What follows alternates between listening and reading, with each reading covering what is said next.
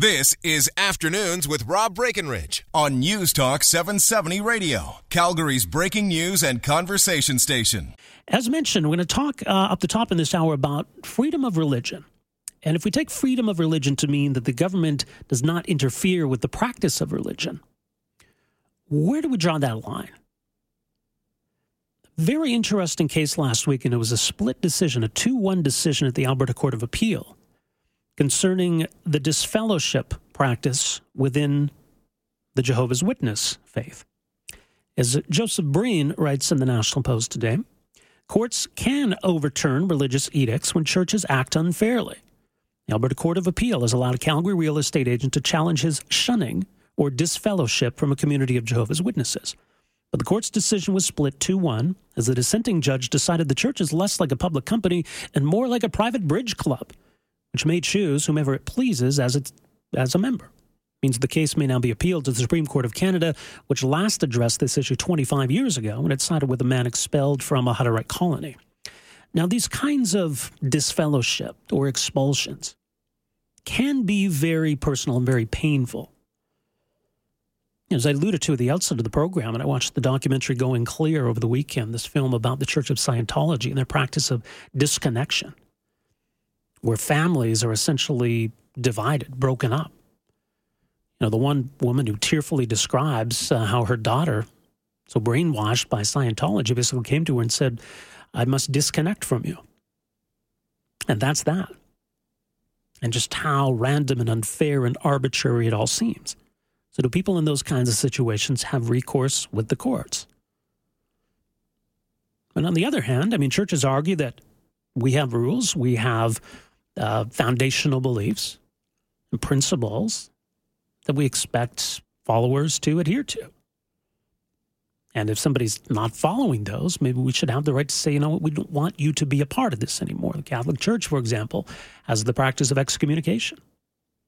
Well, joining us for some thoughts on how the courts have addressed this and the challenges it poses to the concept of freedom of religion. Very pleased to welcome to the program here this afternoon Howard Kislevitz is an assistant professor of the Faculty of Law at the University of New Brunswick. Howard, thanks so much for joining us here. Welcome to the program. It's a pleasure to be here. Did I get your last name right? Pretty close. Okay. Okay. No, it's good. I appreciate you making some time for us here today. I know you've written a lot about this issue. So is this decision from the Alberta Court of Appeal then more or less in keeping with how courts have previously addressed the matter? I think that's right. I think it is in keeping with previous decisions. And let's bear in mind that there's quite a bit of legal content stuffed into the word unfair that you used to introduce the case. Mm-hmm. So very often when courts engage with these kinds of decisions, they're hesitant to get involved in the substantive disputes within a particular religious faith. So they don't want to take a position on theological matters or metaphysical matters most of the time. Where they find a bit more comfort in intervening is when they're talking about something the courts term natural justice, which more recently the courts talk about it in the language of fairness or unfairness. And really what they're talking about with respect to fairness and unfairness are three basic requirements. When a decision is made about you that might have implications for you, the courts say that you should have a right to notice that the decision is going to be made. So if you are about to be expelled from your community, you should know that the meeting is going to happen where your membership is about to be adjudicated. You should also have the right to make some representation, so to have something to say about that decision. And the decision about you should be made by an impartial body or an impartial decision maker. As to the substance of whether a religious organization can or cannot expel a member, the courts usually stop at that point. So the case that you referred to from the 1990s regarding the Hutterian Brethren, the decision in that case was that the Hutterite decision was not fair. It didn't comply with the principles of natural justice, but the substance of the decision could be made as long as it was made fairly. So in other words, the Hutterites can still excommunicate or expel members provided that they comply with those three principles that I talked about. Interesting. So if it's a theological matter where the Catholic Church says we don't feel that this person is a good Catholic, the other person argues, no, I think I really am a good Catholic, the court can't be the theological referee then. That's exactly right, and they won't. The courts in general will not explicitly take a position on those questions. So what we have here, I think, as you noted correctly earlier from the Alberta Court of Appeal, is a decision that the case can go forward, so it can be argued in front of the Court of Queen's Bench, and the argument on behalf of Mr. Wall will likely be that he was treated unfairly in some way, and even if he is successful, usually all that entitles him to is a redo. So the decision can be made again in a fair way, and it can still ultimately result in his shunning or excommunication, provided that the requirements of fairness are met. That is usually how the courts go about these kinds of decisions. So it's not necessarily to overturn the decision or to somehow be compensated for the decision, but just to get a fair decision. Right. Usually the courts use the language of quashing, so the initial decision is quashed. It's as if it's never been made, but that doesn't mean a decision of the same substance cannot be made. It's only that it has to be made fairly. Well, and how much leeway then do religions get when it comes to that as you say, what is a legal concept of fairness then?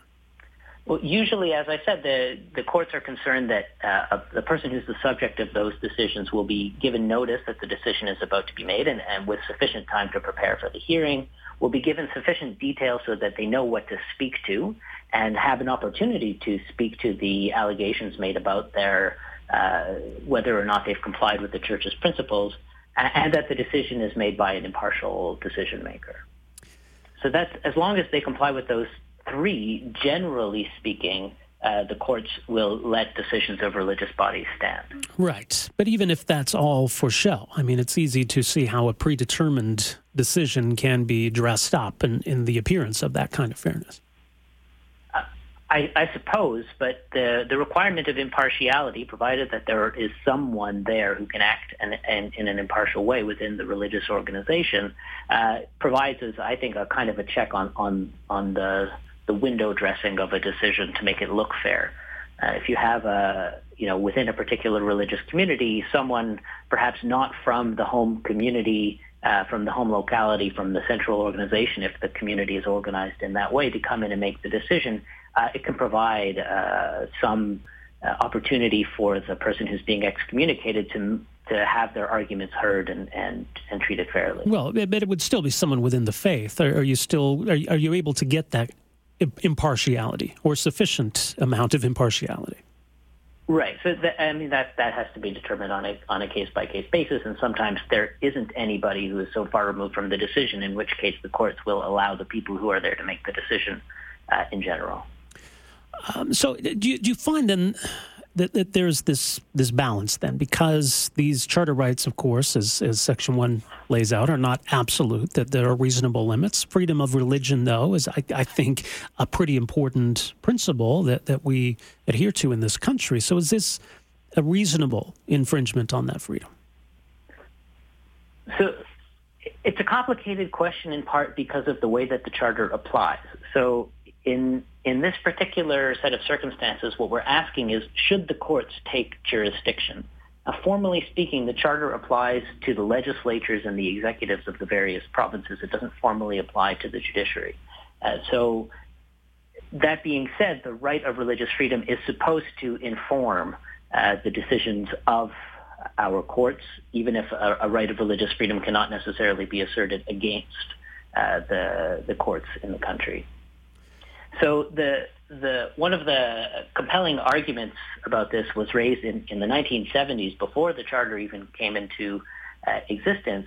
Another case involving a Hutterite community where there was a strong dissent by Justice Pigeon at the time, who, again, we were concerned with the expulsion of members of a Hutterite community, who said we have to think about the religious freedom of those who were expelled as well. So you have religious freedom interests on both sides here. It's not only the rights of the organized religion. Sometimes the people who are being expelled because they have a new view, a revised view of how to appropriately worship or how to appropriately behave that is inconsistent with their previous views.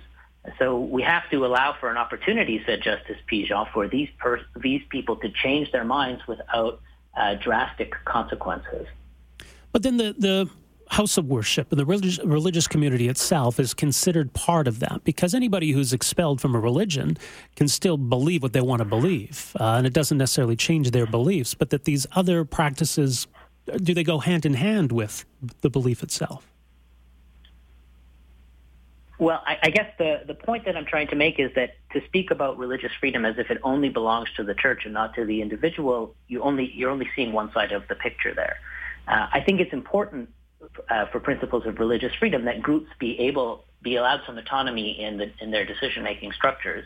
To me, this procedural view, this fairness view, which allows groups to make those kinds of decisions while still safeguarding some basic rights for individuals who are expelled from communities, strikes a balance that makes sure that the more powerful members of a particular community might have to answer for decisions that they make in some limited way.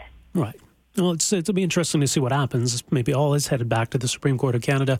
Howard, we'll leave it there. Appreciate the insight on this. Thanks so much for joining us here this afternoon. Thank you. All right, take care. Howard Kuslowitz is an assistant professor in the Faculty of Law at the University of New Brunswick. Has written extensively about this issue, matters of religious freedom in Canada.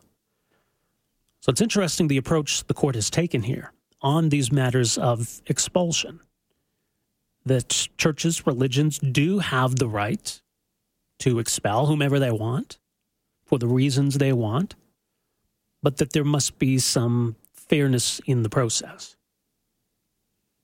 That the church itself has freedom of religion, but I suppose so too then do the people who are potentially being expelled. Because obviously then they want to stay. They want to practice that religion. So it's not to overturn these decisions, and it's not to take away the right to make these decisions as the courts have viewed it, but that there should be some fairness. So it is a case then of the court kind of putting some rules around how this is done.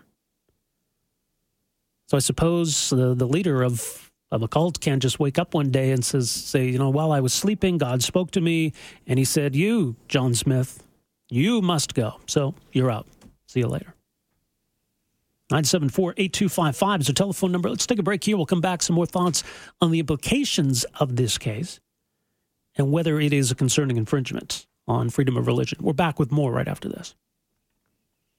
Afternoons with Rob Breckenridge, starting at 12:30 on News Talk 770 Calgary.